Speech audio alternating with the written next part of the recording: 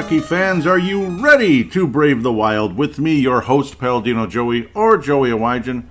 Brave the Wild is available on Apple Podcasts, Google Podcasts, PodMN, Spotify, iHeartRadio, TuneIn Radio, Stitcher, Audible, and Double Twist. Thank you once and always for downloading yet again today. And we are back for per tradition now, about 5-6 years in a row. Happy Thanksgiving to everybody in the Brave the Wild community. Happy Thanksgiving once again. It's a tradition, Brave the Wild, every year on Thanksgiving Day. And then, hopefully, God willing, I'll be able to go back to Thursdays now for the remainder of the regular season and all that. You never know if schedules change. I'll try to get in touch with people on Twitter, let you guys know and such if I won't be able to keep up with the schedule. But usually I'm able to, a very strict schedule, but keeping up with it generally speaking. This will not be a game by game by game by game type of podcast because it would go on for 3 hours and I just babble on and on and on about minuscule stuff. We'll talk about major topics throughout the team and kind of look at some scores and some numbers here and there, but generally we'll stick to the topics. The first major one is Rem Pitlick's emergence. A lot of people were saying how, Rem Pitlick, obviously they're like, why would you pick him up when there's all kinds of other players we could have? Obviously, guys like an Adam Beckman could make the team, and of course, Matthew Boldy broke his ankle anyway. But really nice emergence after returning. Matthew Boldy might have made the team, possibly, or Adam Beckman from the same draft. About 63 picks later, Adam Beckman, who looks fantastic. Both of them doing well in Iowa so far. Though Beckman would play a little bit in the NHL this year.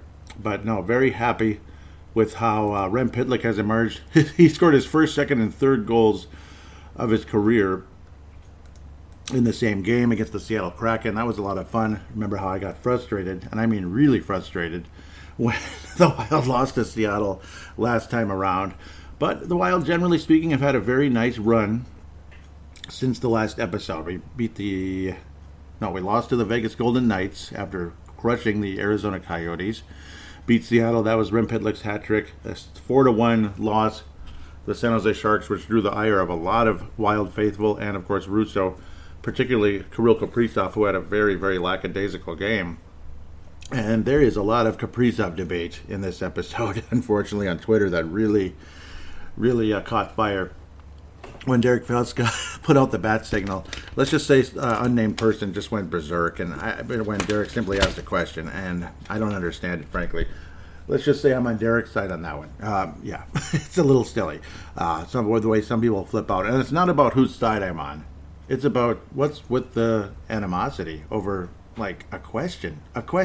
So that kind of drove me a little bit crazy. Wild beat Dallas 7-2.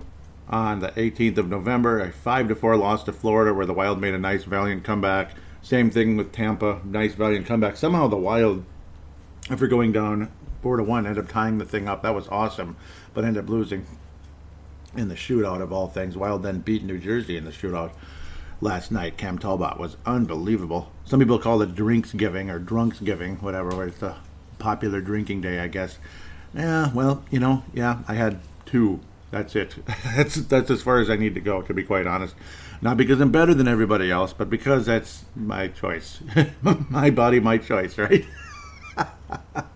There I go, a little silly. It's been a bit of a checkered couple of weeks since the last episode, which was Thursday the 11th. And then, I had a feeling it would wind up being Thanksgiving, the next episode, November the 25th.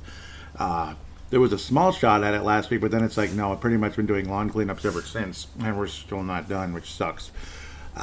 But I don't want to get like Russo and LaPantha and talk for a half hour about my life versus actually talking about the Minnesota Wild, which would be nice. But no, Rem Pitlick, obviously a huge fan of him with the Gophers. I was not upset when the Wild claimed him. In fact, a couple years back, I was thinking, man, I wish Rem Pitlick was in the Wild system. I wish Rem Pitlick was the guy the Wild had in that third round instead of Nashville.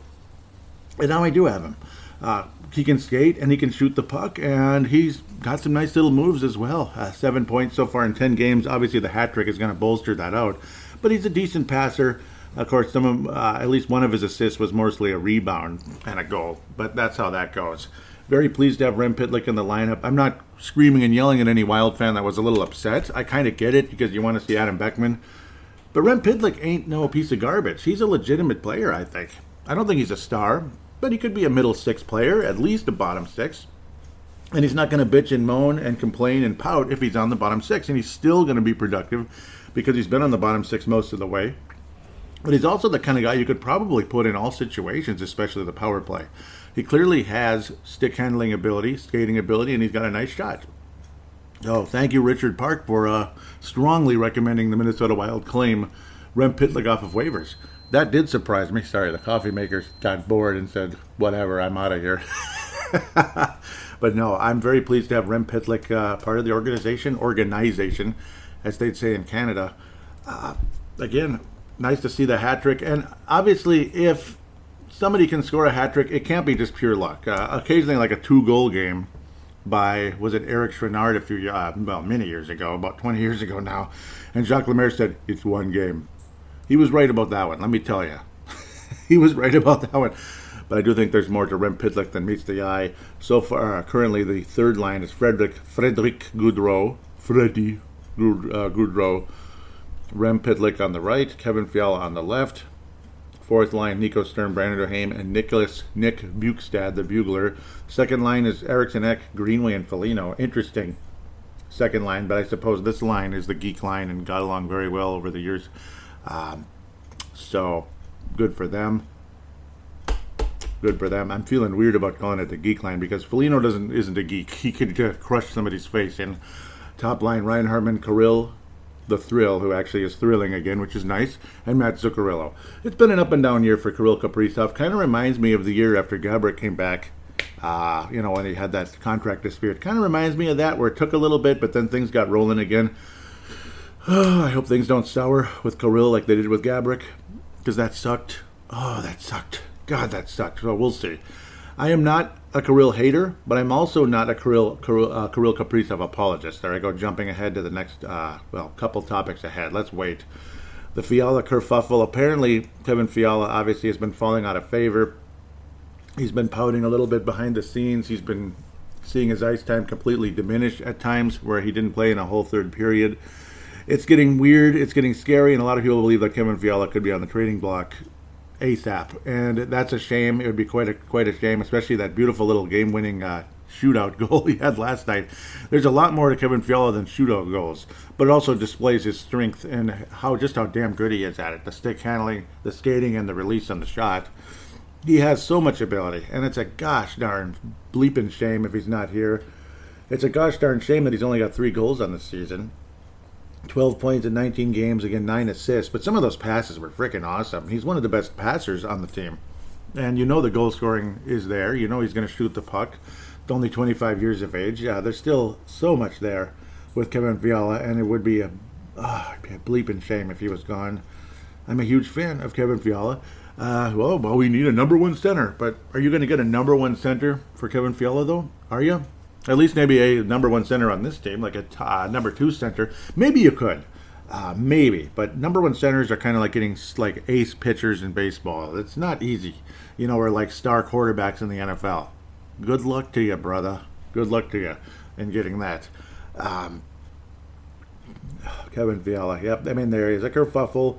And Declan Goff of Judd's Hockey Show and Mackey and Judd fame and all that good stuff has been saying, he believes that something's brewing. Something's brewing with Kevin Fiala, and it's not good behind the scenes. As Kevin Fiala has been bottom 6 pretty much the whole year. He's done well, but you got to think it's starting to wear on him in a big way. He's still on the bottom 6, like I just said. Frederick Gaudreau and Rem Pitlick. But yeah, him and Pitlick, there's something there, obviously. And there was some beautiful chemistry between Pitlick and Hartman when the hat trick took place. Obviously, Hartman getting some takeaways and then feeding Pitlick, just timing it just right. But Pitlick still had to make the nice move to get there. He obviously had to get open and free the way he did. So obviously Pitlick deserves credit, but at the same time, don't discount what Ryan Hartman brings to this team. He has been absolutely awesome. Ryan Hartman has been a revelation. What looked like Hulakov's goal, I had a feeling it was deflected. And it ultimately was for Ryan Hartman's, are you ready? 10th goal of the season. It's showtime! No, I didn't just slip my tongue there. 10th goal of the season for Ryan Hartman. Before Thanksgiving, 10 goals for Ryan. Yeah, 14 points, 19 overall games so far for Ryan Hartman. He's been an MVP for the Wild this far. Obviously, Kirill Kaprizov is the leading scorer, and we'll hear about that about 50 times from a certain somebody on Twitter who hates our guts, me and Derek apparently, because all we care about is stats. Yet, wait a minute, you're the one talking about he's the leading scorer on the team, so who's the one talking about stats? So that kind of defeated that argument right there. Silly stuff. We'll get back to that in segment number 3. Don't really want to jump ahead too much. But a definite scare for myself and many a Wild fan regarding the possibility of Kevin Fiala possibly on his way out. So yes, the ongoing Kaprizov debate between fans, bloggers, and podcasters. Well, so I might as well just keep going where I was going, I guess. Again, you're talking about all me and Derek or other Wild fans care about his stats, but you mention about 50 times, you son of a gun, about how, you idiot, about how many points Kirill Kaprizov has. You know, it's a good thing that he has that many points despite the fact that he's been struggling, generally speaking. He has been way the bleep better since he was called out by multiple people and he was put on the third line after that Sharks game, which was just disgusting. The Wild, everybody kind of came out, everybody kind of caught fire after that against the Dallas Stars in that 7-2 obliteration. And that would lead to the next topic coming up very shortly about the little side swipes taken by Dean Evason, which I've really enjoyed, actually. Really enjoyed. Victor Rask's goal was hilarious for basic. I kind of figured Victor Rask wound up with that goal, but it kind of is what it is.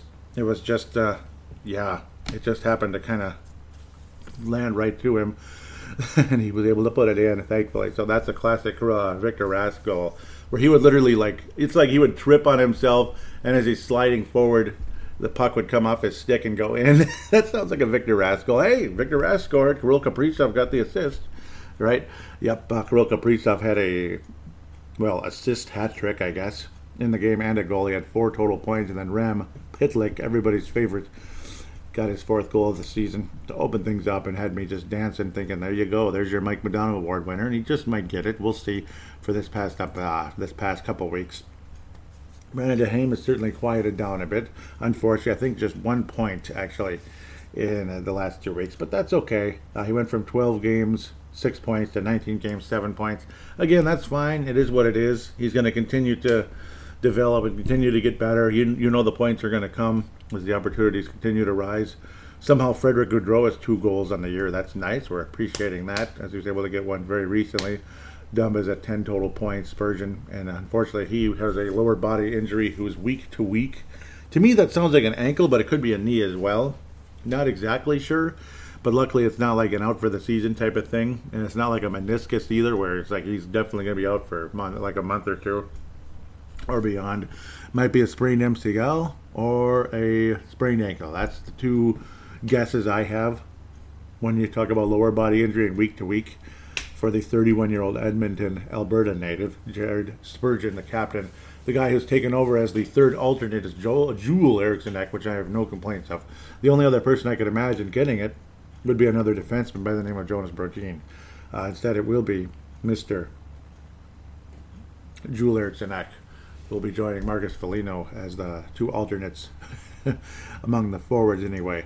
Obviously, Pete's definitely got leadership ability, and I think he's an easy choice if somebody's to go down, that he'll be the other alternate, just like Foligno or Dumba were last year. Foligno would be all the time in the past, but the Kaprizov debate, it's extremely frustrating how people get so sensitive, so offended. I'll save most of that for the fan interaction segment, but then again, should I? I think that's mostly supposed to be fan interaction. Derek got a bit perturbed, and I don't blame him one bit. I'm not going to read all the stuff he said to me in the private messages, obviously, because I wouldn't be polite if I did that to him. Of course, Derek of Crease and Assist, but I'll not name the person. It looks like it continued into last night too, which is kind of funny. But I don't blame Derek for getting a little frustrating. Yeah,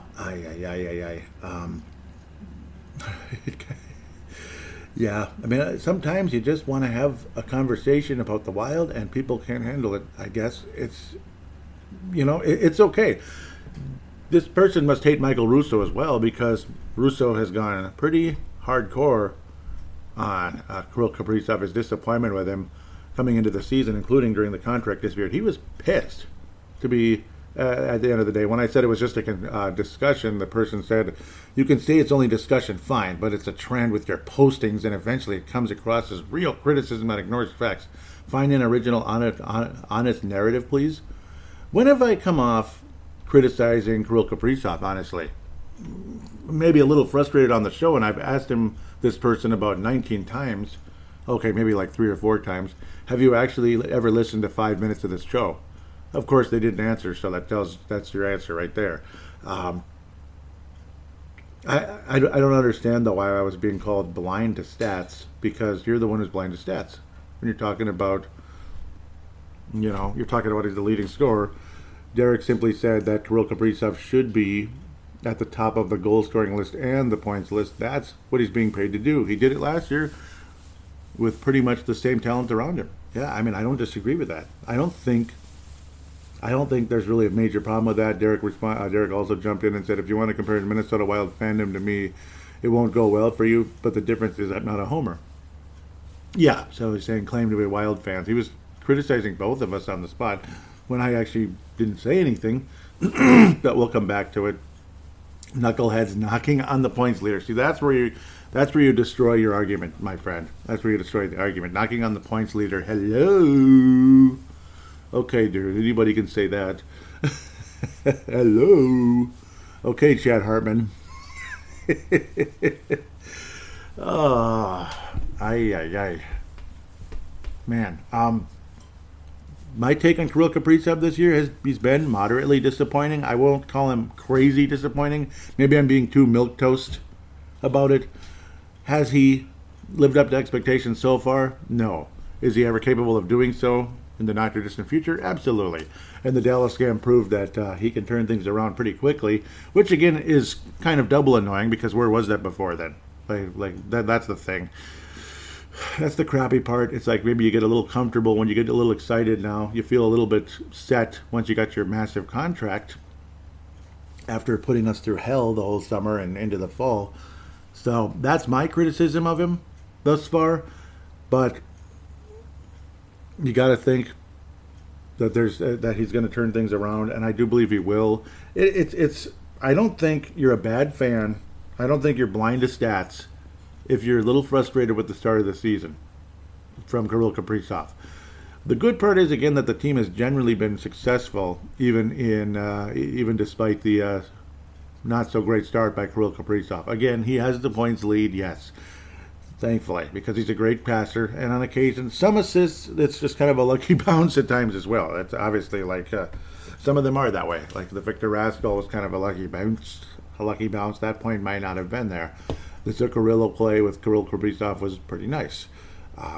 We really appreciated that one. And I do appreciate what Kirill Kaprizov has brought, including the nice goal scoring. Again, he had the game winner to open his goal scoring earlier in the season.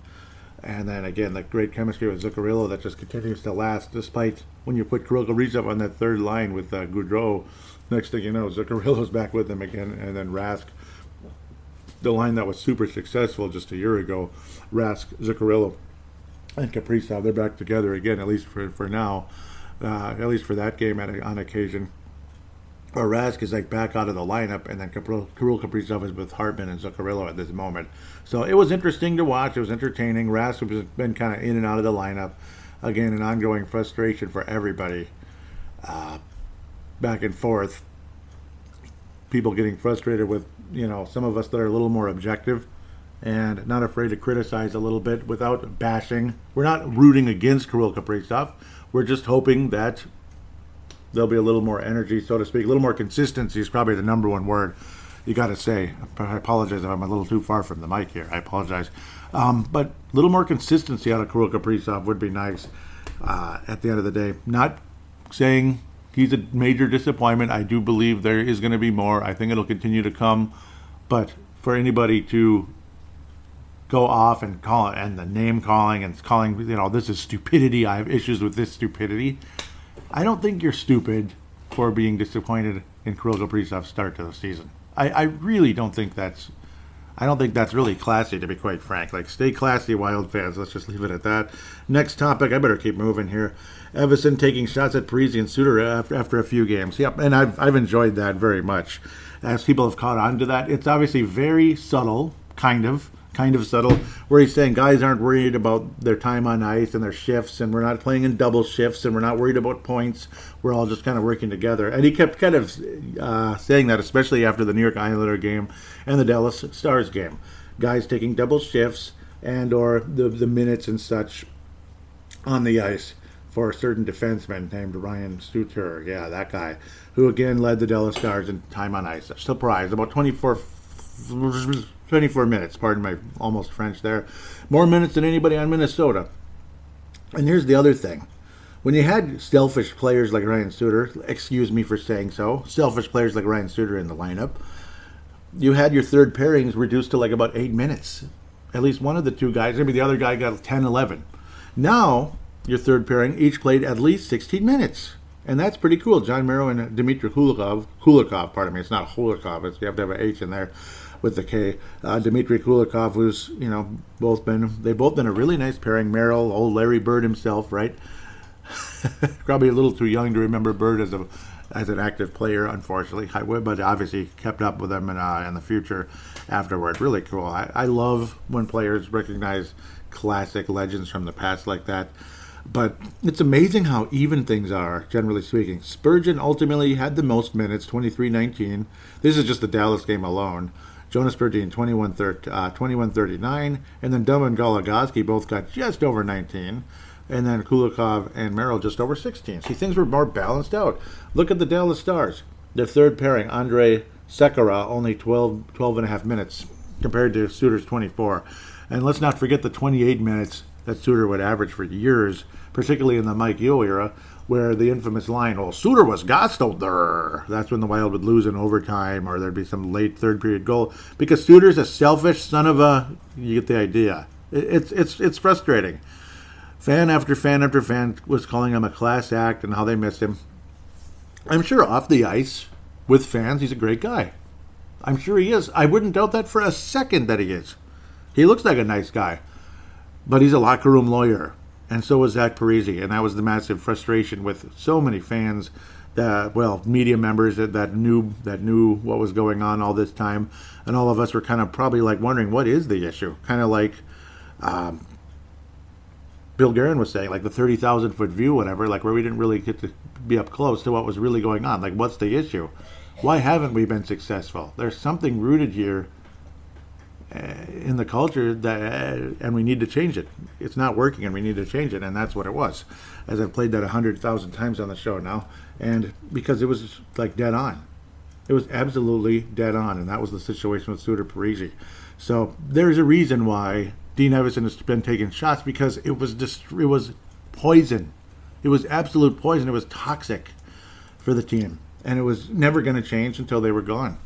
You can like them until you're blue in the face. We can have the I don't even know. We can have video tributes to them. I almost forgot what that word was. I'm just losing my mind here.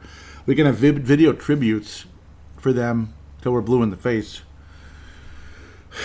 But until you truly know what was going on the inside, I don't know. We're missing the boat as to what was truly happening at the end of the day. I should write an article about that on Gone Puck Wild. I really should for Fansided. I need to start writing again. Of course, I'm not as inside as a lot of people, but still, there's a lot of material out there. Was it Torrey Mitchell recently talked about the situation where both Parise and Suter had houses in Edina, just like the cake eaters they are, right? Cake eaters, right? They were definitely being cake eaters with this team. Let me tell you, they were the definition of what a cake eater is, because they organized that the team would have practice twice a week in Edina, so they didn't have to travel far to practice. And Torrey Mitchell was talking about that. That's how much power those guys had. And there were guys on the team that were just like, what the bleep? Like, what is this crap? This is too much, man. Why do these guys get such convenience? Or maybe other people had to travel even more, which is pretty rude. to be quite frank. Yeah, we got our beautiful little houses in Edina, our little mansions in Edina. Our beautiful mansions in Edina. Yeah, we're gonna have at least 2 practices a week in Edina, in this arena in Edina.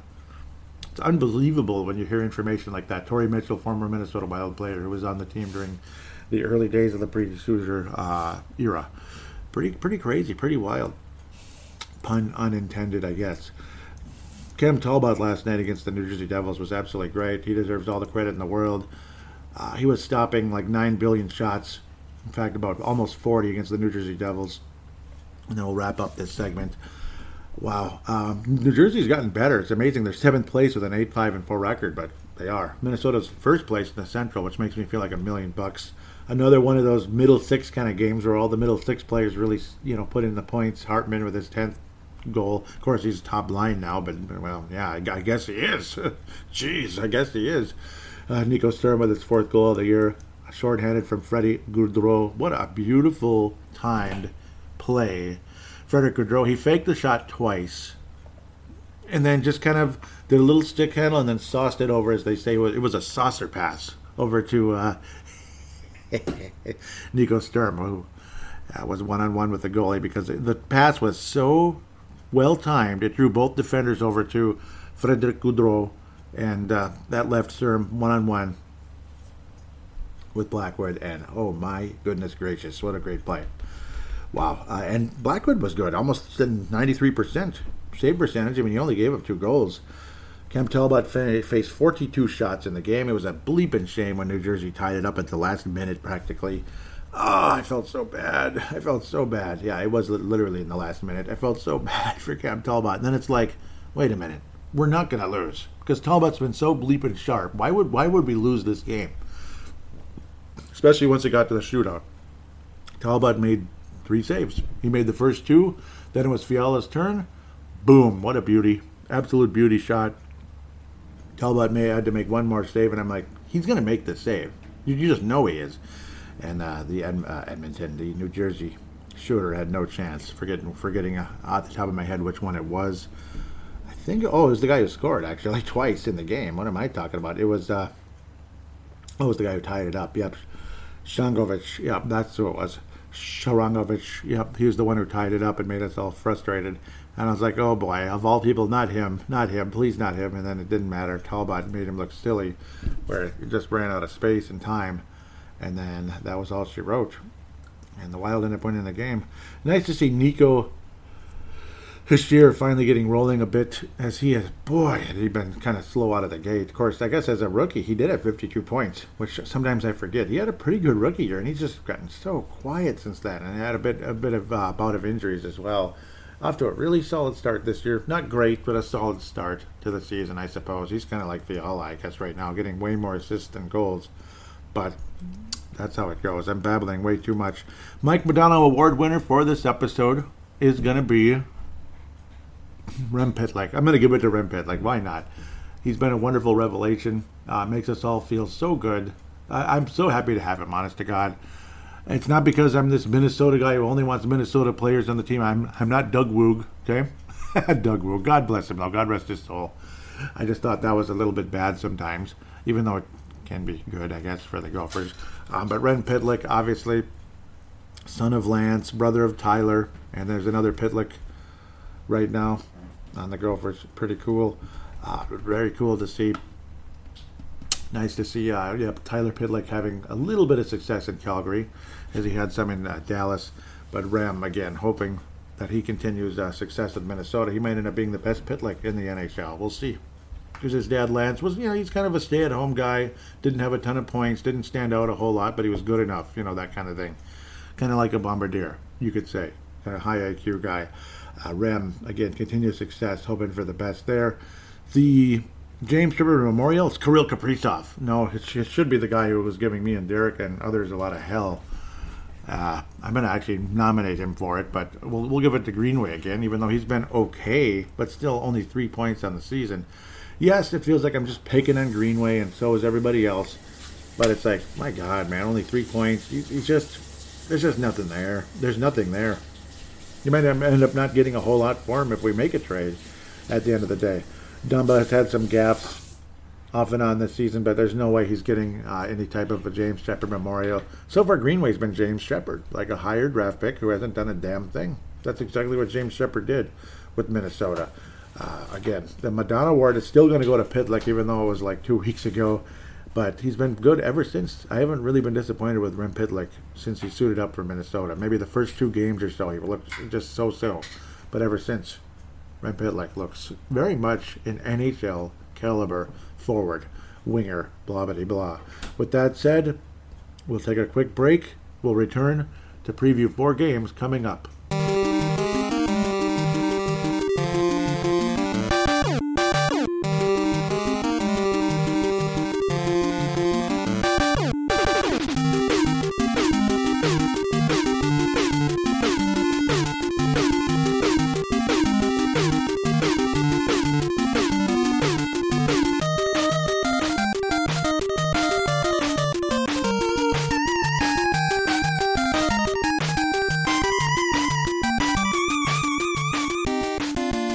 And we are back here on Brave the Wild, segment number 2. And again, happy Thanksgiving to everybody. This is a fun tradition I'm going to do every year. I'm just going to keep doing it, just like Turkey of the Year for Patrick Royce. Brave the Wild, Thanksgiving, Thursday every November. Got to love it. The last Thursday of every November. Minnesota Wild will host the Winnipeg Jets tomorrow night, Black Friday, where all of you will be blowing all your money. Okay, I'm just kidding. Maybe I'll be buying 19 jerseys or something. Again, Gerald Spurgeon, week to week, lower body, as of November the 20th. Paul Stastny, who's always hurt, lower body, left the game on November the 6th. And Brian Little, who's been out for quite a while, perforated eardrum. Yowza. Vertigo as of September 21st. That's a little painful. Sorry for the pun there. That sucks.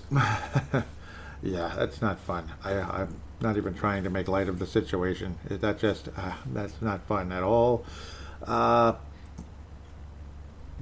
General comparison, general summaries. Minnesota's 5th in the league, 5th in the NHL in goals. Winnipeg is 16th. Goals against. Hellerbuck's been pretty good. 8th against. Minnesota 23rd, unfortunately, because we've been inconsistent. Assists, Minnesota 6th. Winnipeg 16th. Power play, Minnesota's 23rd, so we're still struggling there. Winnipeg is 17th. Winnipeg is the worst penalty kill in the NHL, so let's capitalize. Our power play is only 23rd, so something's got to give. Hopefully the Wild can take advantage of that situation. That could really help. Minnesota's penalty kill is way better than it was. This is basically where Minnesota's was earlier in the year, the mid to upper 60s. Now we're at 80.6 and 19th in the league. Minnesota still pretty undisciplined, 27th, with tons of penalty minutes, where Winnipeg's much more disciplined at 10th. Shooting percentage 21st for Winnipeg, and Minnesota's 8th. Apologize to get too statistical. Minnesota won 6-5 in OT. That was that very dramatic game. I believe that was the home opener earlier in the season. God, that was fun. Oh, that was fun. Beat Winnipeg 6-5. November 26th is the next. Yeah, that's the game coming up. It's a 4-game series for this season. December 27th and January 10th. Both of those games will be in Winnipeg. So that's the end of Minnesota's home ice advantage. Winnipeg has lost 4 games in a row. 2-1 to Edmonton, 3-2 to Vancouver, 3-1 to Pittsburgh, and 3-0 versus Columbus. They just stopped scoring. I mean, just look at that. 3 goals in 4 games. 4 goals in 4 games, sorry. Minnesota has been, we're 2-3 in our last 5. So, we've struggled a little bit. The Florida and Tampa losses. The Florida 2-step hasn't been overly friendly for Minnesota. Hellebuck averaging about 2.5 goals against a game. Save percentage 92 and no shutouts on the season. He's been very strong, to say the least. Kyle Connors leading the club in scoring with 12 goals and 22 total points. Great season for him, and Andrew Cobb right behind him. Paul Stastny has been oft injured once again, kind of like the story of his life. Blake Wheeler really hitting the wall now. 14 games and only 5 assists. He's obviously struggling as well. Minnesota should be able to win this game, and of course we've struggled a bit. Hopefully Minnesota can give Winnipeg their 5th straight loss. They've dropped down to 9-6-4 on the season. So you consider Winnipeg is off to an awesome start after losing 4 games in a row. You'd think 9-2-4 leading in, but I suppose 1 or 2 of those must have been shootout losses or overtime losses for Winnipeg. 4 of them already on the season. Minnesota only 1, most recently to Tampa. Otherwise, we've either gotten 2 points or no points thus far this season, with a lot of overtime and shootout victories for the Minnesota Wild. Minnesota wins the game 3-2 3-1. Minnesota wins 3-1. Most likely guy to score. Let's go with Kevin Fiala. Come on, Kevin. Start scoring, okay? Let's start scoring some goals. That'd be. Yeah, that would be great. Okay, sorry. December, we're not quite there yet. Now we play the Tampa Bay Lightning again. So we wrap up that season series. We did get a point out of it. Braden Point apparently has an upper body injury as of November the 21st. We'll see if he's back by then. Kucherov's been out all season so far with a lower body injury. Most of the season. As of October the 16th, most of the season. Eric Cernak as of November 9th. Unfortunately, Tampa's 13th in goals, 12th in against, 15th in assists, right in the middle. Again, the shootout loss, officially 5-4 a week ago. Shooting percentage, both teams are pretty equal. Penalty minutes were both bad. We're both have over 200 penalty minutes. Their penalty kill 6th in the league. I remember seeing that. Yeah, very, very strong. And the power plays 13th is Tampa's. It's a fun matchup. It's a tough one. This will be in Xcel Energy Center, which hopefully will help a little bit. Two-time defending Stanley Cup champions. I don't think they three-peat because nobody does, unless you're the Edmonton Oilers. I mean, the New York Islanders or Montreal Canadiens. Very few teams get to three-peats. Montreal did it in the 70s, and the Islanders, of course, did it in the beginning of the 80s. Kucherov was off to a good start in the 3 games he played, but he's been out ever since. We'll see if he ever comes back. Corey Perry's still hanging around. Now he's on Tampa. He's cup chasing. I believe he did get a Stanley Cup way, way back in the day with Anaheim. I believe he did. Steven Stamkos leading the club in scoring. As you remember, he was the guy who was always injured for the while, and Kucherov was the star for a couple of years here. And then Braden Point as well has been very deadly. He's a clutch player. 13 points on the season in 16 games. 7 of them are goals. Will it be another loss to Tampa? Minnesota has matched up very well against this team. I think the Wild win this one, too. I think the Wild win this one against the Tampa Bay Lightning. It's going to be a little bit higher scoring, maybe. Vasilevsky's I believe Vasilevsky is questionable coming into this one. We'll see, but I suppose we got a few days, so maybe not. Minnesota's going to somehow win this thing 4-2. The most likely guy to score in this one will be Kirill Kaprizov. Kirill Kaprizov will score 2 goals in the game, in my opinion. 4-2. Minnesota beats Tampa Bay. Maybe an empty netter. Maybe one of them will be an empty netter down the stretch by Brodin or something. Or Dumba. Those are probably your 2 best guys for that. But a 4-2 win. I think empty net victory. It won't be like we actually scored 4, full strength goals or over, skating, with a goalie or whatever type of goals. You get the idea. I mean, it doesn't have to be full strength. Maybe you get a shorty or a power play. So we'll see what happens there. But Minnesota wins 4-2 over Tampa. Let's keep moving. Arizona, there's no excuse. I think the Wild get 3 wins in a row, even though this could be a trap game of trap games. Chychrun has finally been scoring points now. It took forever. Obviously, a very close friend of Brandon Duhaime was a nice story when you listen to Straight from the Source. I forgot to mention Tampa Bay's trend, as they've obviously been very strong lately, how they've trended with their wins and losses. They are 4-1 in their last. Wow, they've been scoring goals. 4-1 in their last 5. 4-1 win versus the Islanders. 4-3 versus Philly in Philly. 5-3 loss versus New Jersey at home. Interesting. 5-4 win over Minnesota. Boo. And then 4-0 over Philly. Wow, impressive. So apologize there for backtracking. Let's get to Arizona, who's 14-2 on the season. They have just been snake bit. Clayton Keller leads the team with 5 goals. Shea Gotzenberg with 12 assists. Scott Wedgwood has 3 wins in the net. Jay Beagle has been out since the 21st of November.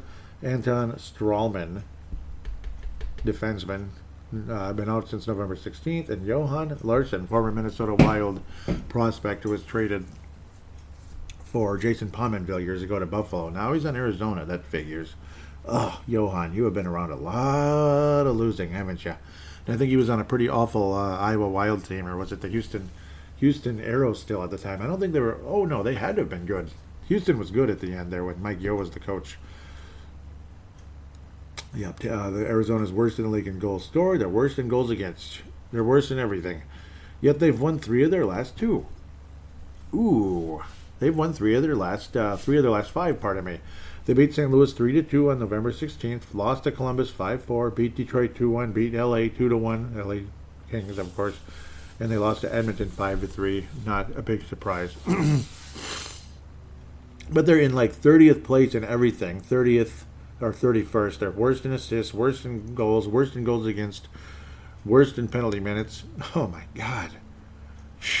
They're worse in everything, or one of the worst. Shooting percentage 30th. Penalty kill 30th. Power play 28th. Oh man. Oof. And the Wild lose, right? I hope not. Chychrun's been in and out of my lineup, but he's back now. I hired him. Now he's at 6 points on the season. He's quietly been picking it up. With 6 freaking points on the year, Chychrun is 7th on the team in scoring. Can you believe that? That's how bad it's been for Arizona. Phil Kessel, 10 points. He's at a half point a game. Gotzenbeyer with 15 total points, 12 assists, but only 3 goals. But it is what it is. Johan Larsson has 5 points on the year, but he's hurt now. And Alex Galchenyuk. Yuck. Poor guy. Two assists in 7 games so far. Nick Schmaltz. I used to like him with the... man, look at these names. Oh, man. It's like a garbage dump. Nick Schmaltz. I used to like him on Chicago. I called him Schmaltz's alt. Louis Eriksson. Remember him? He's been all over the league now after being a really good player many years ago. 1 assist in 18 games. It's a garbage heap. It's like old washed-up players. And then you have a couple of legitimate players like Chychrun, who's getting going again, thankfully. Again, big friend of Brendan DeHaan growing up in Florida. And Clayton Keller, who's okay. You know, he was supposed to be good. He's just been kind of up and down. What a weird team. I've been babbling way too long. Don't lose this game, but it does reek of it could be a trap. I think the Wild are going to go 3-1 this week, but I don't think this is going to be the loss. At least I hope not. Carter Hutton has seen some action. Scott Wedgwood has been their best goalie by far, I would say. As Karel Vizmelka has given up over 3 goals a game. Scott Wedgwood is one of the reasons why Arizona's starting to pick it up. So go Scott Wedgwood. He could make things interesting, and this might be one of those funky trap games where the Wild have lost in the past to Arizona at home. It could happen. This one is in the Xcel Energy Center. Minnesota wins. 3-1. Only 3-1. Most likely guy to score in this one is going to be Matt Dumba versus the Arizona Coyotes. We wrap things up with the New Jersey Devils, the team we just played, of course, at Xcel Energy Center. New Jersey's been a good road team, and I think this is the trap game of the group. Somehow I think Minnesota's going to beat Tampa and Winnipeg. Yeah, we're going to lose to the Devils or Arizona, and I think we are. I think we lose to the New Jersey Devils. Ultimately, 3-2 loss, or 3-1, 3-2 loss versus the New Jersey Devils. Again, we just played them. They're kind of middle to bottom, like a little bit below average in a lot of categories except goals against. Obviously very strong. And no, Martin Brodeur is not the goalie, of course. I think you figured that out a little while ago. But they were always one of the best teams with goals against. They've always kind of had a conservative defensive style going all the way back to the Jacques Lemaire days. New Jersey in their last 5 games. They had a game against Ottawa postponed because of a ton of COVID in Ottawa, apparently, even though their whole team's vaccinated. Funny. New York Rangers 4-3 loss, postponed to Ottawa, lost 4-1 to Florida, beat Tampa 5-3, and lost to Minnesota. They have not been playing particularly well, but I have a sneaky feeling they're going to beat us on December the 2nd to open up the month of December, but that doesn't mean the Wild are going to have a bad month. Unfortunately, they'll open it up poorly, though. 3-2 loss to the Devils, maybe 4-2 with an empty netter, but I think it's a trap one. The Devils win. Most likely got to score in this game is going to be Joel Eriksson Ek. Joel Eriksson Ek will score a goal. Actually, let's go with Nico Sturm. I think he scores again versus New Jersey. And the Minnesota Wild go 3-1 this upcoming week. With that, we'll get into prospects now. And as per usual, we'll open things up with the Iowa Wild. Marco Rossi is now leading the club in scoring. He is absolutely dominating. He is now a star in the AHL officially with 14 points, 3 of them goals in only 11 games. The saucer passes just looks absolutely apart. Can't wait to see how he translates to the NHL. Obviously, we want to be patient, but at the same time, you're chomping at the bit. I'm sure he is as well. definitely a worthwhile prospect in the Wild system, and you just can't wait to see what he can do. Nick Swaney, will he be a call-up at some point? You never know. 12 points in 13 games. He's simmered down a little bit. Mason Shaw has been consistent all season. Again, only 22 years of age for Mason Shaw. The 3 ACLs he's had over his career, but at least he's been staying healthy. Joe Hicketts has been a nice little find from Kamloops. Kamloops, just like a couple of our prospects we're going to talk about very soon in our draft. Obviously, I talk about Kamloops all the time. Joe Hicketts, 12 points, 5 goals. He's just been awesome. We got him from the Detroit system. Only 5'8". Maybe he's the next Jared Spurgeon, right? Maybe he's the next Jared Spurgeon from Detroit. Just kind of popped up over the course of time. He's looking super good in the AHL. He was actually undrafted, but wound up in Detroit for a while. 12 career points. Pardon me, I'm looking at the wrong thing here. 5 career points in 22 games in the National Hockey League. That's actually not too bad, considering he probably was only on the third pairing during the course of time. Kyle Rao has been extremely efficient in the time he has been actually in the AHLs. He's seen a significant amount of NHL, roster spot anyway, mostly up in the press box. 28 years of age, out of Eden Prairie, former Gopher, blah, blah, blah. We've talked about him a million times. He's been extremely good in the AHL. Probably a quad A player, though, unfortunately, in the grand scheme of things. Even though he's capable of playing in the NHL, he's not going to score too much at the NHL level. Connor DeWeer continues to be near a point a game and a guy who can play in all different situations. We've talked about that 100 times. He's just a very efficient player. Adam Beckman, 8 points in 9 games. Connor DeWeer, 8 points in 9 games. Yeah, both of them. 5 assists for Beckman, 4 assists for DeWeer. Things evened up there with those two.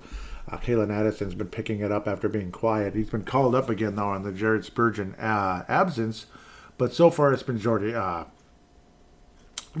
Don't want to get him mixed up with Jamie Ben. Jordy Ben. Jordy, like Jordy LaForge. Sorry. Kalen Addison was starting to pick things up after a relatively slow start in Iowa. But now back in Minnesota, 6 assists in 10 games in the AHL. He's got a couple points in the National Hockey League thus far. Damian Giroux certainly slowed down after an awesome season last year. He's dropped off a bit, unfortunately. And Matt Boldy, couple goals in his first game with the Iowa Wild. And the next game added a goal and assist. He has been awesome. Actually, he had 3 points in his first game. 2 goals and 1 assist, and they had 1 assist in the next game.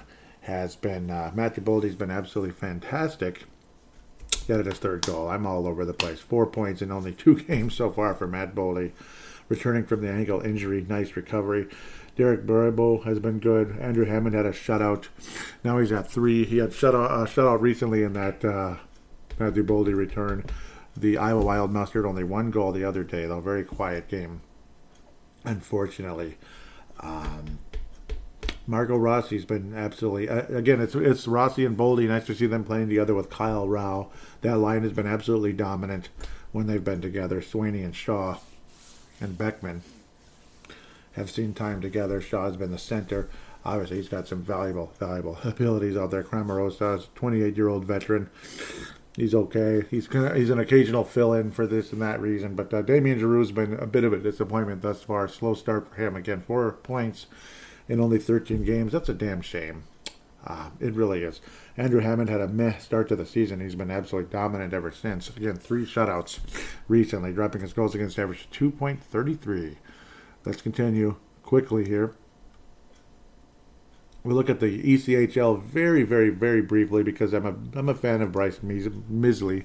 He's got 8 points thus far for the Iowa Heartlanders. They're off to a pretty lousy start. Hunter Jones picking it up after an awful start to the season, averaging about 5.5 goals a game. Now he's got it down to just above 4, so thankfully. He's won a couple games since, 3-5 on the season. Save percentage still 88, where Trevin Kozlowski, woofda, 86% so far. Save percentage, goals against average, 5. That's right, 5. Yeah, I said it. Okay, I apologize. Bryce Misley's the main guy, I would say, in the Bryce Misley and Hunter Jones are the main prospects, I would say, in the ECHL. Hockey's purgatory, as people call it. Obviously, Hovanov is a prospect as well. He's finally back now in the ECHL. He did not play in the AHL at all. He was just scratched in all those games. Again, like they say, came in out of shape, extremely frustrating. His skating has always been relatively slow, but the skill has been fantastic. 100-point guy in the queue, but so far in any form of professional hockey, he hasn't been good. He has not been good at any professional level, the KHL or the ECHL or the AHL, of course.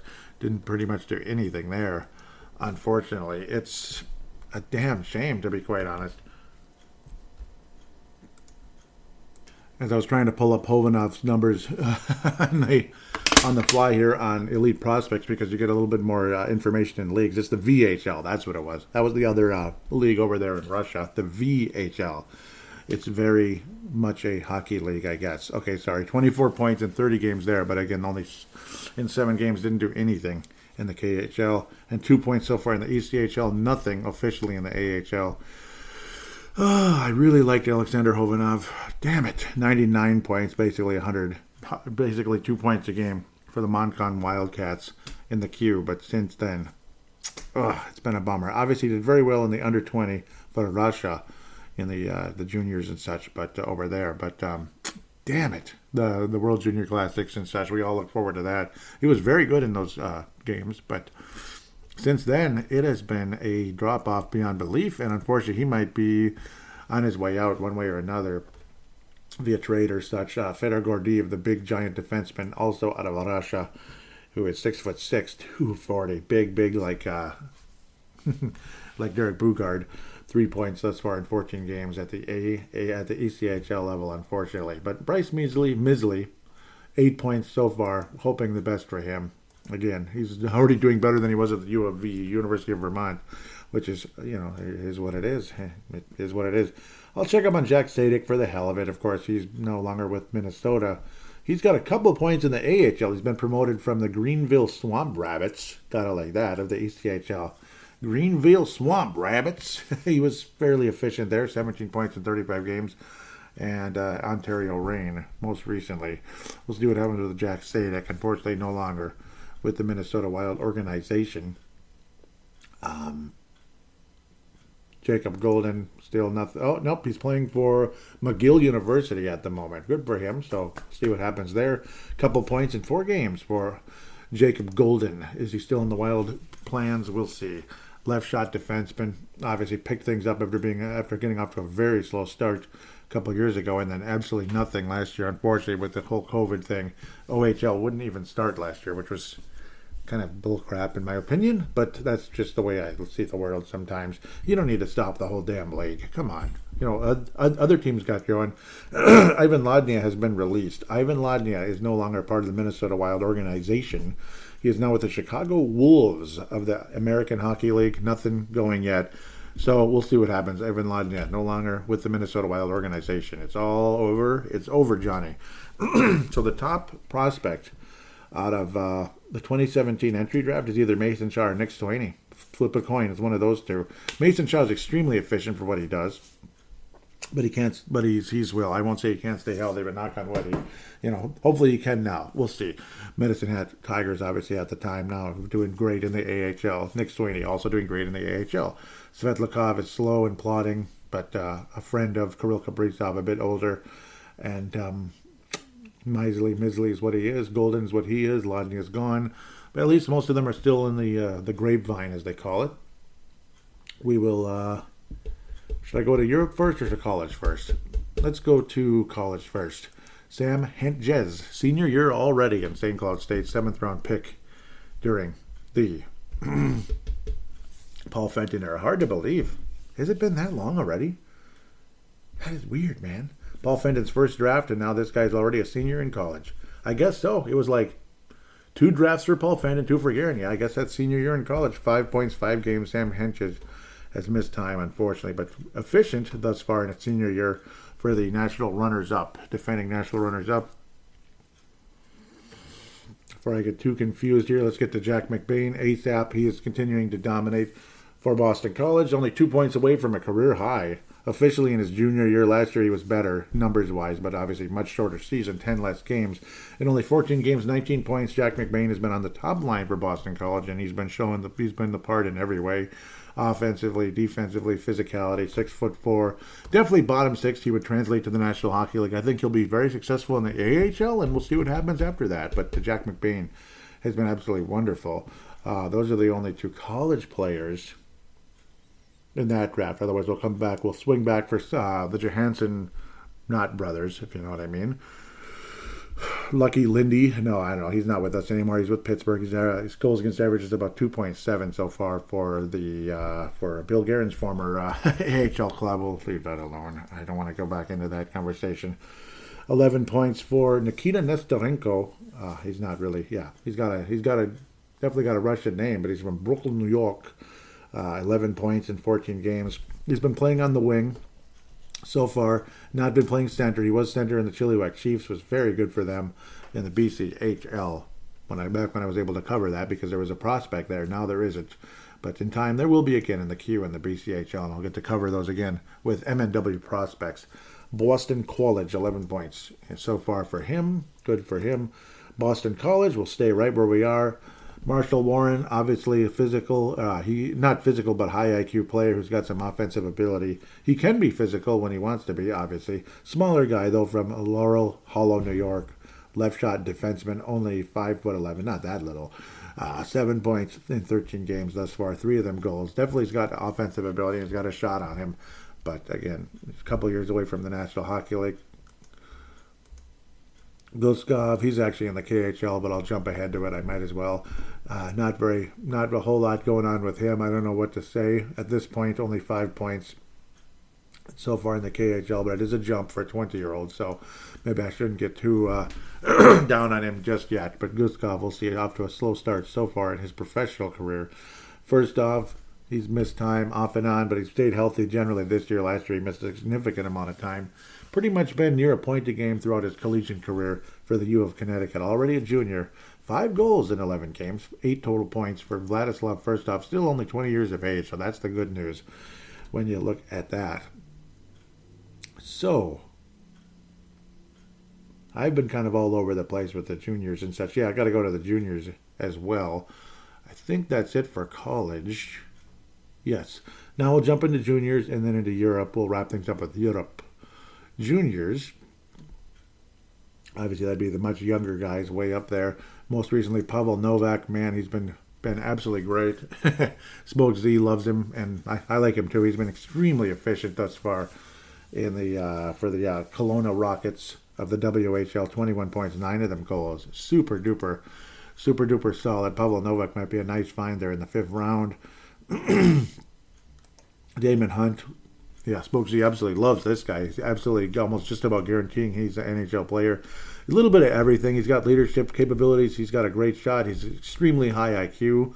He just got banged up years ago, but now he's been wonderful. He played 6 games in the AHL last year and he got a goal. He's got a strong shot. Again, very, very high IQ. And he's almost a point a game for the Moose Jaw Warriors. 12 points in 15 games, 6 goals, 6 assists. Damon Hunt will see NHL action someday, and I'm looking forward to it. Is he 20 years old yet? He's not even 20 years old until May 15th. Damn, Damon Hunt's got a long, he's got a long future ahead of him. And it's like this draft gets misconstrued by myself. I keep thinking Damon Hunt, he's some late pick. No, he's not. He was a 65th pick in the draft. So Damon Hunt is well thought of, and we'll see how things go. Ryan O'Rourke, also very well thought of. He is just about a point a game. Absolute leader, physical force, does a bit of everything. He will absolutely be in the NHL, and he will log major minutes. Might get an A or a C on his chest one day at the AHL level, if not the NHL level. He'll definitely be successful in the AHL. There's no question about that. But NHL, Ryan O'Rourke absolutely has NHL in his future. Sets players up nicely. Does a bit of everything. You're starting to see some offensive capabilities from him, more so than maybe early on in his career with the Sioux Greyhounds. He'll be turning pro very soon, and can't wait for that. I'm clearing my throat a little too much here. Okay, eventually we'll wrap things up with Europe. Carson Lambos continues to be spectacular in WHL, only 18 years of age, 13 assists, Again, more and more leadership capability. Just seems to be another character guy and an absolute find for this team. 26th overall in the first round. Again, making me look crazy wanting Pinelli so bad when this guy was available. Again, had a weird situation last year, but has recovered very, very nicely from it. Plus 21 on the year for the Winnipeg Ice. I still say that's the most unique name in NHL or in hockey history or sports history. It's very unique. Winnipeg Ice, just like the basketball wood floors or something. The NBA, like the Indiana wood floors. It's great. I forgot one college player, Jack Pert. I apologize. Definitely a capable power play guy. Again, 6 points thus far for St. Cloud State. 2 goals, 4 assists, showing significant promise there. Missed a couple games, but still looking strong in a big way. Caden Bankier, Kamloops Blazers. Absolutely love that logo and name. Absolutely love it. Bankier, love what he brings. 17 points thus far in 17 games. He's a point-a-game center thus far. And we'll see how he continues to translate as things move forward. Everybody loves his possibilities. 86th overall pick in the draft, of course. Kyle Masters, more of a physical stay-at-home defenseman. He's only got 1 goal in the last 2 years, but at least he's getting some assists here and there, and he's a plus 12 this year versus a minus 5 last season for the Red Deer Rebels of the WHL, the Western Hockey League. 6 points so far in 22 games. Josh Pilar, probably my favorite prospect in this group other than, Carson Lamb. Well, this is a good draft class in 2021. It looks really good. 25 points, dominating. He's got to move to the next level. He was more than a point a game last year, and now he's beyond that, well beyond that this year. 25 points in only 17 games, 9 goals already, 16 assists, does a bit of everything. He's a plus 13 on the season. Josh Pilar, how do you not love him? And Nate Benoit finally got a point last week. Congratulations. So far, 1 assist in 15 games, but he is a plus 3 for the Tri-City Storm of the U.S. Hockey League out of Bow, New Hampshire. Bow, New Hampshire. Congratulations, Nate Benoit, getting your first point thus far. Marat Kuznetsov, pardon me, 11 points in 29 games. Certainly a slow down in the scoring factor, but provides a bit of everything in leadership. 200-foot player. Everybody loves him. He's an unbelievable skater. Sounds like a super Wes Walz, according to a lot of people. Obviously with the speed, the leadership, the defense. Again, sounds like a super version of Wes Walz. And I'll continue to say, people that talk about, you traded Cunnin away for...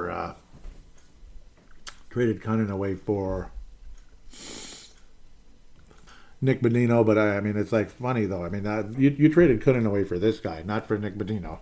Nick Bonino was the Band-Aid and all that, and people always talk about that. Yeah, but again, Kuznetsov was the real reason why Luke Cunnin was traded away. And again, another guy who can play center, another guy who can lead, another guy who's good at defense, another guy with a high IQ. I could blah blah blah forever about that. And I'm not going to do a 90-minute show just on prospects, even though it'd be fun to do. This is a general wild show with prospects included. Again, really very, very enjoy covering the prospects. That's why I do, despite the fact other people do out there as well. The Johansson brothers were heading out to Europe. I think I covered the juniors. Philip Johansson, still at 7 points in 19 games. But talk again. Is he somebody that you would keep or move on from? Would you want to give him a chance here? I'd want to give him a chance. I think Philip Johansson does at least warrant some type of an opportunity here with Minnesota / AHL / this or that. ECHL if like for 5 minutes and then he graduated to the AHL, I think very quickly. I do think Philip Johansson does have pro hockey in his future. Will it be NHL hockey? Maybe, and I don't think it would kill him to play on the third pairing, especially with a certain guy named Ryan Suter no longer on the team. No more locker room lawyer bull crap where Philip Johansson would only get 8 minutes if he was a third pairing. Imagine Philip Johansson with 16 minutes. Or again, a guy named Kalen Addison with 16 minutes. Third pairing isn't death of defensemen anymore, where in the past it was. You're going to die. You're never going to get any action. You're going to get, you're going to be buried in the lineup. You'll never get anywhere because selfish ass Ryan Suter is going to hog all the minutes. Guys like that. It's bull crap, and thank God that nonsense is no longer dictating the locker room the way he was great player. He was missed when he wasn't on the ice. He is missed still to this day. He was definitely a factor on the ice, his presence, but his presence in the locker room is not missed. Guaranteed. I guarantee you 1,000,000% not missed. Simon Johansson, again, not a whole lot going on. He's actually picked it up, the last couple of weeks. Excuse me. Got a couple points the last week, or 2 weeks, pardon me. Now he's at 6 points in 22 games. And it looks like he's going to be in the Swedish Hockey League now for Desjardins IF. He's been there before. He's been kind of moving around from Yves Tempere. I'm probably mispronouncing all of this, but we'll see what happens. Both of those Johanssons are right shot D. Philip Johansson Frölunda Hockey Club of the Swedish Hockey League. So, Philip, we'll see what happens if he continues to develop. I don't think they're going to completely give up on him. I just don't think he's at the top of the frickin', I don't think he's at the top of anything either. Final guy, Jesper Wallstedt, obviously the top goaltender prospect, no question about it. 1.88 goals against average thus far for Luleå hockey something in the Swedish Hockey League. Hockey F. Luleå. Yeah. Apologize, I'm just being strange here.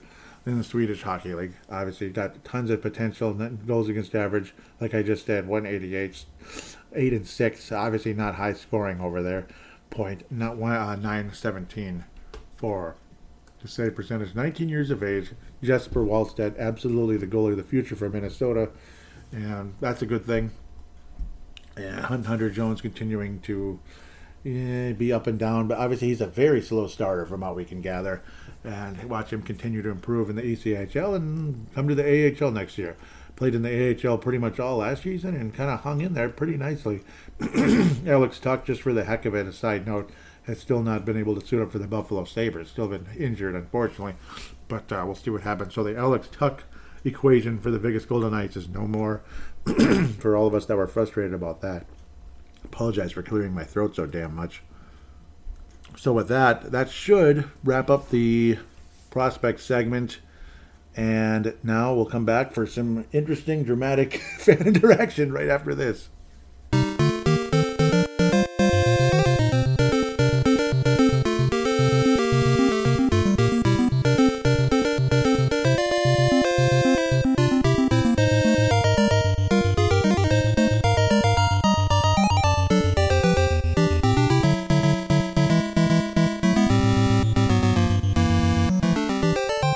We are back here on Brave the Wild. Once again, happy Thanksgiving to everybody. Really appreciate you listening to the show. Please tell your friends about it if you could.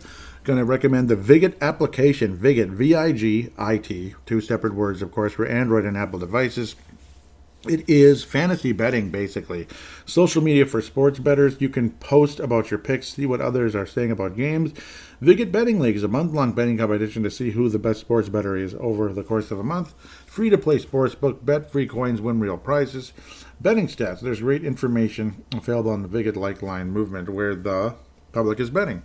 This is not real money wagering. It is basically fantasy betting in a lot of ways where you can compete against other people and win real prizes as well through and like national competitions and such, kind of like those those picks like NBC and such where you can win money. It's stuff like that. So highly recommended. If you do join it, please put in the referral bar Paladino Live. It's one word, Paladino Live. Also, I'd like to recommend that you jump on to crypto.com and start trading cryptocurrencies.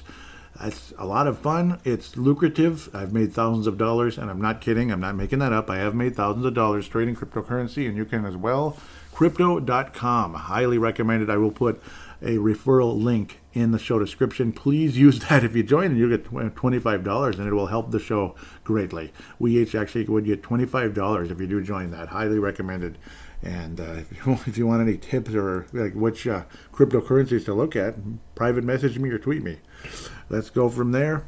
At Brave the Wild. Derek Felska of Crease and Assist.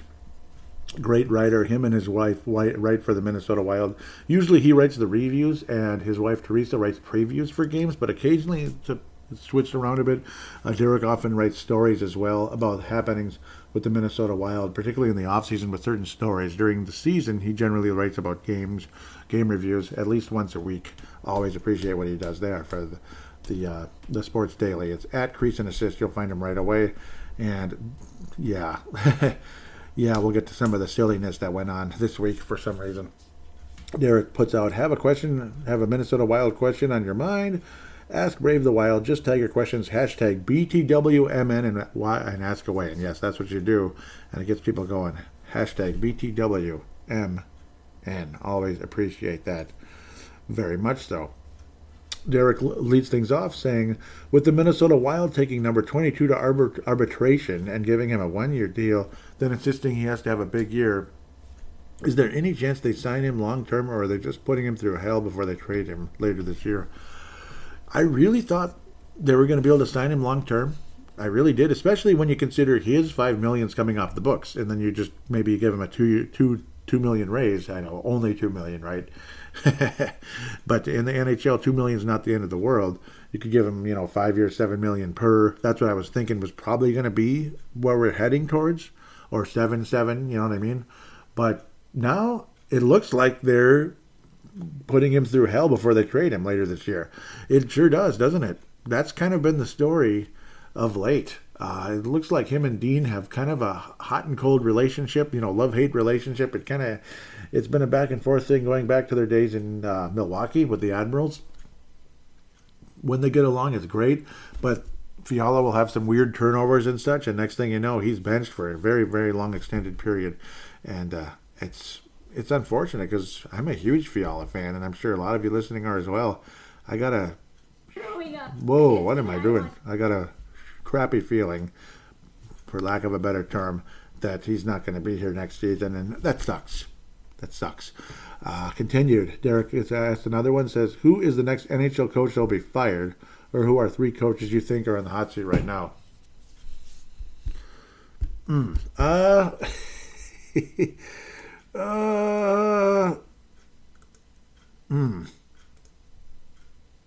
It shouldn't be the Arizona coach, Cooney, because he just kind of got there. But still, 4-14. So I don't know. Obviously, it's not going to be Seattle. Maybe Dallas. Rick Bowness might be a possibility. 8-7. They're not off to the greatest start. Things are kind of funny. It sure as heck isn't going to be.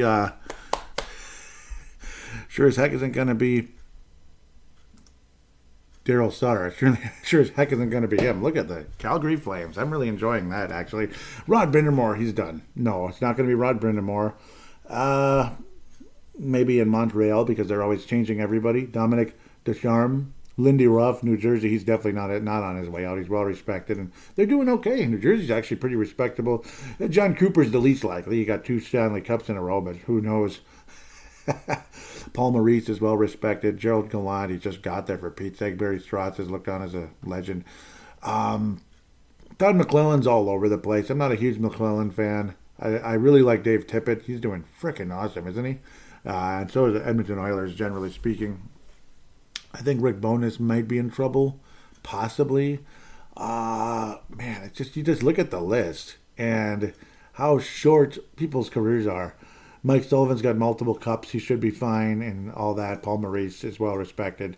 John Cooper's actually the longest tenured guy, and he could have been in trouble a couple of years back if they would have been upset in the set. If they got upset again, he probably would have been gone, and now got multiple cups. I think I'm leaning towards Dallas because things just aren't going so great there. Bruce Cassidy, I got to think he's pretty safe. He's been damn good. Kind of like what Granato's doing in Buffalo thus far. Don Granato. Is Peter DeBoer, is he in trouble in Vegas? Probably not, but you just never know. Vegas is all over the place, and they've had some good times and some bad times, this and that. I would go with the Dallas coach right now, with Rick Bowness. That's just my guess. It's certainly not Dave Tippett, guys like that. Maybe McClellan in Los Angeles. I'm not a big McClellan guy. Tippett, it's like you could kind of compare. It's funny how McClellan was Edmonton's coach and then Tippett replaced him. I've always liked Tippett much more. I like the more defensive-minded coaches. I think than the wide-open ones. The wide-open coaches aren't so good. I think Andrew Burnett's going to get an extension. He's been awesome, Andrew Burnett, thus far. But then again, it's an awesome team. It was well put together. DJ Smith in Ottawa, he's a possibility just because they're just not good, But is it always the coach's fault? Not really, but they take the fall. I think Montreal, Ottawa, and Dallas are the three most likely teams to move on from their coaches soon, and then McClellan's the next guy. Possibly. Maybe Montreal. I mean, 5-14. It's pretty bad. So it's a big mess. Long story longer. I could go on all day. This and that. I mean, it's crazy though. I mean, he took them to the Cup Finals just recently, so it's hard to say. It's too up and down, and they weren't as good as a Cup Final type of team, but they got there. It was a miracle, and then now they're like one of the worst teams in the league just as quickly. So maybe he's okay. I'll stick with where I was. Dallas, Rick Bowness. Maybe they figure they can do a heck of a lot more in the not-too-distant future. I'll stop babbling now. Thank you for the cool question, though. I apologize if I was a little bit bouncy on that one. That one kind of threw me for a loop a little bit. Derek, here's the question that got this crazy guy going crazy and calling both of us looking blind to stats or something. What the hell? Derek Felska says, another podcast insisted that Kirill Kaprizov, that he is just a playmaker. Do you agree, but do you think the team would be okay with him having just 20 goals and 65 points, or does he have to be at or near a 30-goal scorer to make the contract worth it? I think he should be in the 30 goals. And I know it's like, okay, we're blind to stats. Fine, we're blind to... No, it's not about that. We're blind to productivity. We're blind to the eye test. We're blind to everything. Okay? We're not blind at all. It's a lot of bullcrap to call us that, this person. So, obviously, both me and Derek behind the scenes not happy campers about that. But, I mean, I shouldn't say too much about it in terms of, like, making it a big drama show here. It's just stupid to question our credibility when all we are is analyzing the situation. That's all we're doing. So, it is kind of silly. 30 goal scorer, I think, and it's just a discussion for Pete's sake. That's all it is. It's not like 29 goals or 30 goals or 31. Now it's worth it if he gets to 31. That's not what we're doing. We're not that stupid. 65 points isn't enough for what we need, obviously. And his defense hasn't been the same. Let's be honest. Has Kirill Kaprizov's defense and overall body of work thus far been the same as it was last season? I don't think it has. Brian Herrera says, I misquote my question last time. I meant, what game would you not pick? Would you pick not him? But a new question, with Fiala in Dean's doghouse and having his power play time taken away, do you think GM Bill Guerin will trade him this season? And what would you want? And who would you want for him? Unfortunately, I do think so. Unfortunately, I do think he's going to get traded. Things can change back and forth, and they often do. I do think he's going to get traded. It sounds like JT Miller is a possible move from Vancouver. Is that something that would excite people? I would love to get like a Patterson. I would love that, but I don't think that's really possible, to be quite honest. But it kind of reeks of like Vancouver is one of the possibilities as you go forward.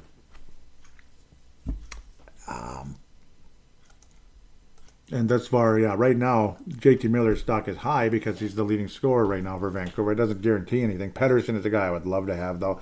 He's not doing super well this year. He's only got 10 points so far in 20 games. And, I'm blind to stats again. Brock Besser sounds like, that's not where we want to go. You want to look more for a center versus a winger. Elias Pettersson, somebody I really would love to have in Minnesota. I can't believe I just called him Patterson, but I'm getting everybody mixed up with, Patterson on the Vikings. Let's just stop. Peterson. Oh my God, it's driving me nuts. Obviously, we know who I'm talking about. Bo Horvat. I'd rather have Pettersson any day. Quinn Hughes isn't going anywhere. He's the best player on Vancouver. JT Miller, it sounds like that's the one that people have been talking about, the Russos and such. Unfortunately, he's a bit older. He's just about 30. Unfortunately, he's not that old, though. He's a year younger than Charlie Coyle. And he's actually only 3 years older than Mr. Fiala. That might be where we're heading, something in that direction. Miller's obviously had some success with the Rangers. He doesn't stand out that much, but he did have 72 points 2 years ago with Vancouver, and that was in a shortened season. So he's been very good in Vancouver. Maybe Vancouver sells high and gets Kevin Fiala. Who knows? Pedersen, I just said it again. JT Miller would fit in very nicely, I think, with Minnesota. Pedersen, they'll probably want too much, but maybe you can kind of start with Pedersen, see what else maybe you'd want to throw in if you want to get Pedersen. if Vancouver would be willing to make that move. And then if you need to settle on JT Miller, possibly, because Vancouver has inquired about Fiala, as has the Carolina Panthers, apparently. Carolina Hurricanes, apparently. So who would you want from there? Sebastian Aho. Yep. That would be nice. No, I don't know what's realistic, honestly. Sebastian Aho would be freaking awesome, but that ain't happening. He's a bona fide star. Svechnikov, that would be freaking cool. But yeah, it's another winger. Obviously, very good player.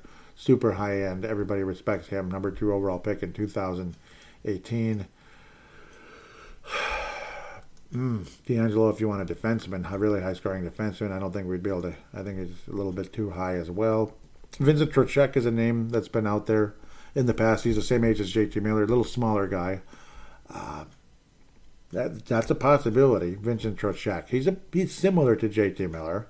He's at a 70-point season. There I go, looking at stats. Again, former Florida Panther, of course. Panther and Hurricane and Carolina Panthers and Carolina Hurricanes and blah, blah, blah. I don't think we'll be trading for Jordan Staal unless he's some kind of throw-in, right? Teravainen would be sweet as heck, but again, that's another winger, but a very talented one. Maybe if you want to go winger for winger. But that's probably what you're looking at Trocheck or JT Miller is probably where we're heading. Is it super exciting? Not necessarily, but it'll help. No longer, long story longer. I'll continue. Derek Felska says, after he converted on two breakaways, were you surprised that Dean Evason didn't give Rem Pitlick one of the top 3 spots in the shootout? What is your ideal top 3 shootout players only? Minnesota Wild players only. Kevin Fiala, absolutely. He's just been flipping, blinking, bleepity bleep, beautiful in the shootout. He is so good. Kaprizov as well. And I know you think, okay, whatever, Kaprizov and Fiala. That's real creative, Joey. But it is creative because they absolutely dominated in the times they were out there. I think Pitlick should get a look in that as well. I think that's a good choice. Fiala and Kaprizov are easy choices. Like the move Fiala made, he just makes it look so freaking easy. The way he just handles the puck and then just releases it the way he does, and it's just boom right in there, beautiful. Trying to think of who else might be a good one. Dumba obviously is a possibility, depending on your thought process. I'm trying to think though. I think I would put Pitlick out there. Like, why the hell not?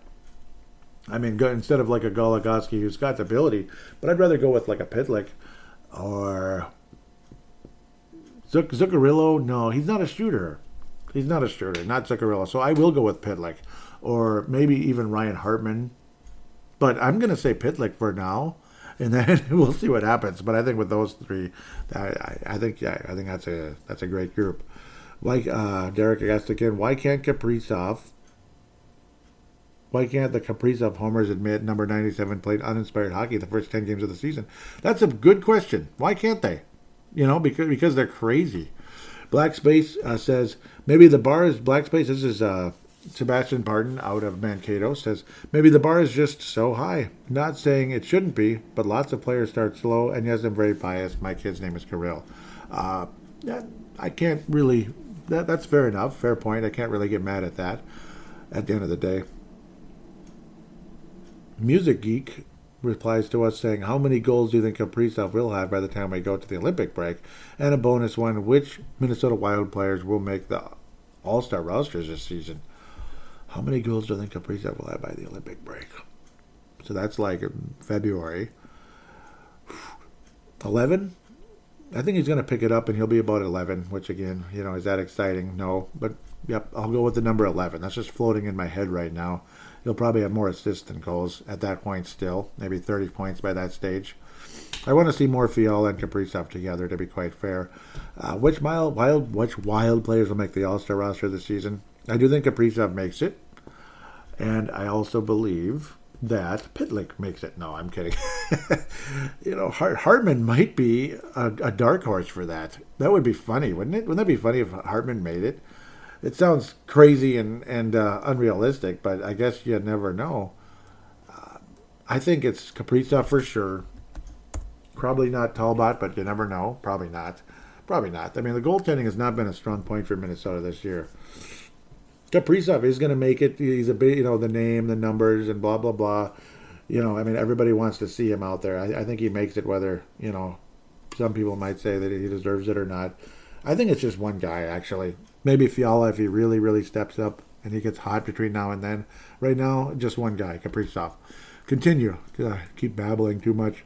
Mike, Moko V, 65 says, bring the KK family over to watch their son play. So will they bring him over to watch their son play? Yep. I mean, we'll see. I'll have to wait and see there. I'm not going to get too much into the argument. I think I already did. The back and forth, and the show's already about an hour and a half, which is okay. It's okay. It's almost there. Really appreciating those of you. I hope you are having a wonderful Thanksgiving if you're listening on Thanksgiving, or again, as we head into the Christmas season. I hope you have a wonderful Christmas season as we head forward, and hopefully I'll be able to bring out regular content on Thursdays again. At worst, it might be 2 weeks for the next show, but most likely I'll be back next Thursday. I think we'll finally finish the cleanups, which would be a wonderful, wonderful feeling. And yeah, if I get too deep into the back and forth, it'll get a little crazy and it'll go on forever. And yeah, I mean, I don't know if all of you want to hear all of that necessarily. It's just some of the stuff that was said was nonsense. It's sad. It's frustrating. Some of the stuff that was said towards myself and Derek was a little frustrating. This and that. I really appreciate the questions and the comments. Some of you out there that have been listening, please join into that. Hashtag BTWMN. Hashtag BTWMN. Just join in the conversation. I'd love to hear from you. There's also another way to get on board via audio submission. What you do is you open up the free voice recording application that's on every single smart device on the planet. Open it, press record, start talking like a phone call, and then get it to about whatever you want, a minute to 5 minutes, whatever, anywhere from 1 to 5 minutes. Hit stop. And if you keep going longer than 5, I'm not going to get upset as long as it's wild related, generally. Hit stop, save it, and email it / share it to PaladinoLive@yahoo.com, PaladinoLive@yahoo.com. That'll be in the show description, along with shout outs to MNW Prospects. I'll put the Twitter account in the show description like I always do. MNW Prospects, Pavel Bennett, Justin Bakke, Brandon Quast, really, really proud to be a part of that, and myself. I cover the Quebec Major Junior Hockey League and the BCHL when we have prospects there. Of course, it's all related to wild prospects, ECHL, AHL, Europe, college. It's so much fun to keep up with, and we all enjoy it very, very, very much. It's a group that's just growing and growing and growing and growing on Twitter and such. Justin Bakke has been in a Russo article before. My name was in the article, which was cool because I was a part of that group, and thank you guys so much. Thank you always. Really proud to be a part of that, and we'll get prospects in the queue again at some point. I got to think. We've certainly fallen in love with the WHL, haven't we? And we've had some success coming out of the WHL of late. It's been enjoyable, to say the least. We'll see if I get added duties at some point. If not, it is what it is, and I'll just keep doing the show and keep giving shout outs and getting people to the group. Otherwise, Minnesota Wild Global and Minnesota Wild Nation, big shout outs to those Facebook pages. Patrick Turner for Minnesota Wild Nation, and for Minnesota Wild Global, you have the likes of Scott Cavendish, Chance Kostick, David Kostick, Kathy Main, David Abraham, Michael Fick, Chad Walsey. How could I forget? Absolutely love that group. Love that page. I've been inactive lately, been super duper busy with the lawn cleanups and such and the other jobs. Able to keep up with the games, thank God. I need to get on the pages more often if I can, but half the time I have to catch up to the games. So I can watch them live sometimes, and I'm able to catch up to them later in other cases. It is what it is, but the schedule will lighten up a teeny bit here, hopefully, as we move forward. Otherwise, hoping all of you again have a wonderful Thanksgiving and a great start to the Christmas season and holiday season, depending on what you celebrate. God bless each and every one of you, and we will talk to you in a couple weeks. Or a week. Hopefully just one.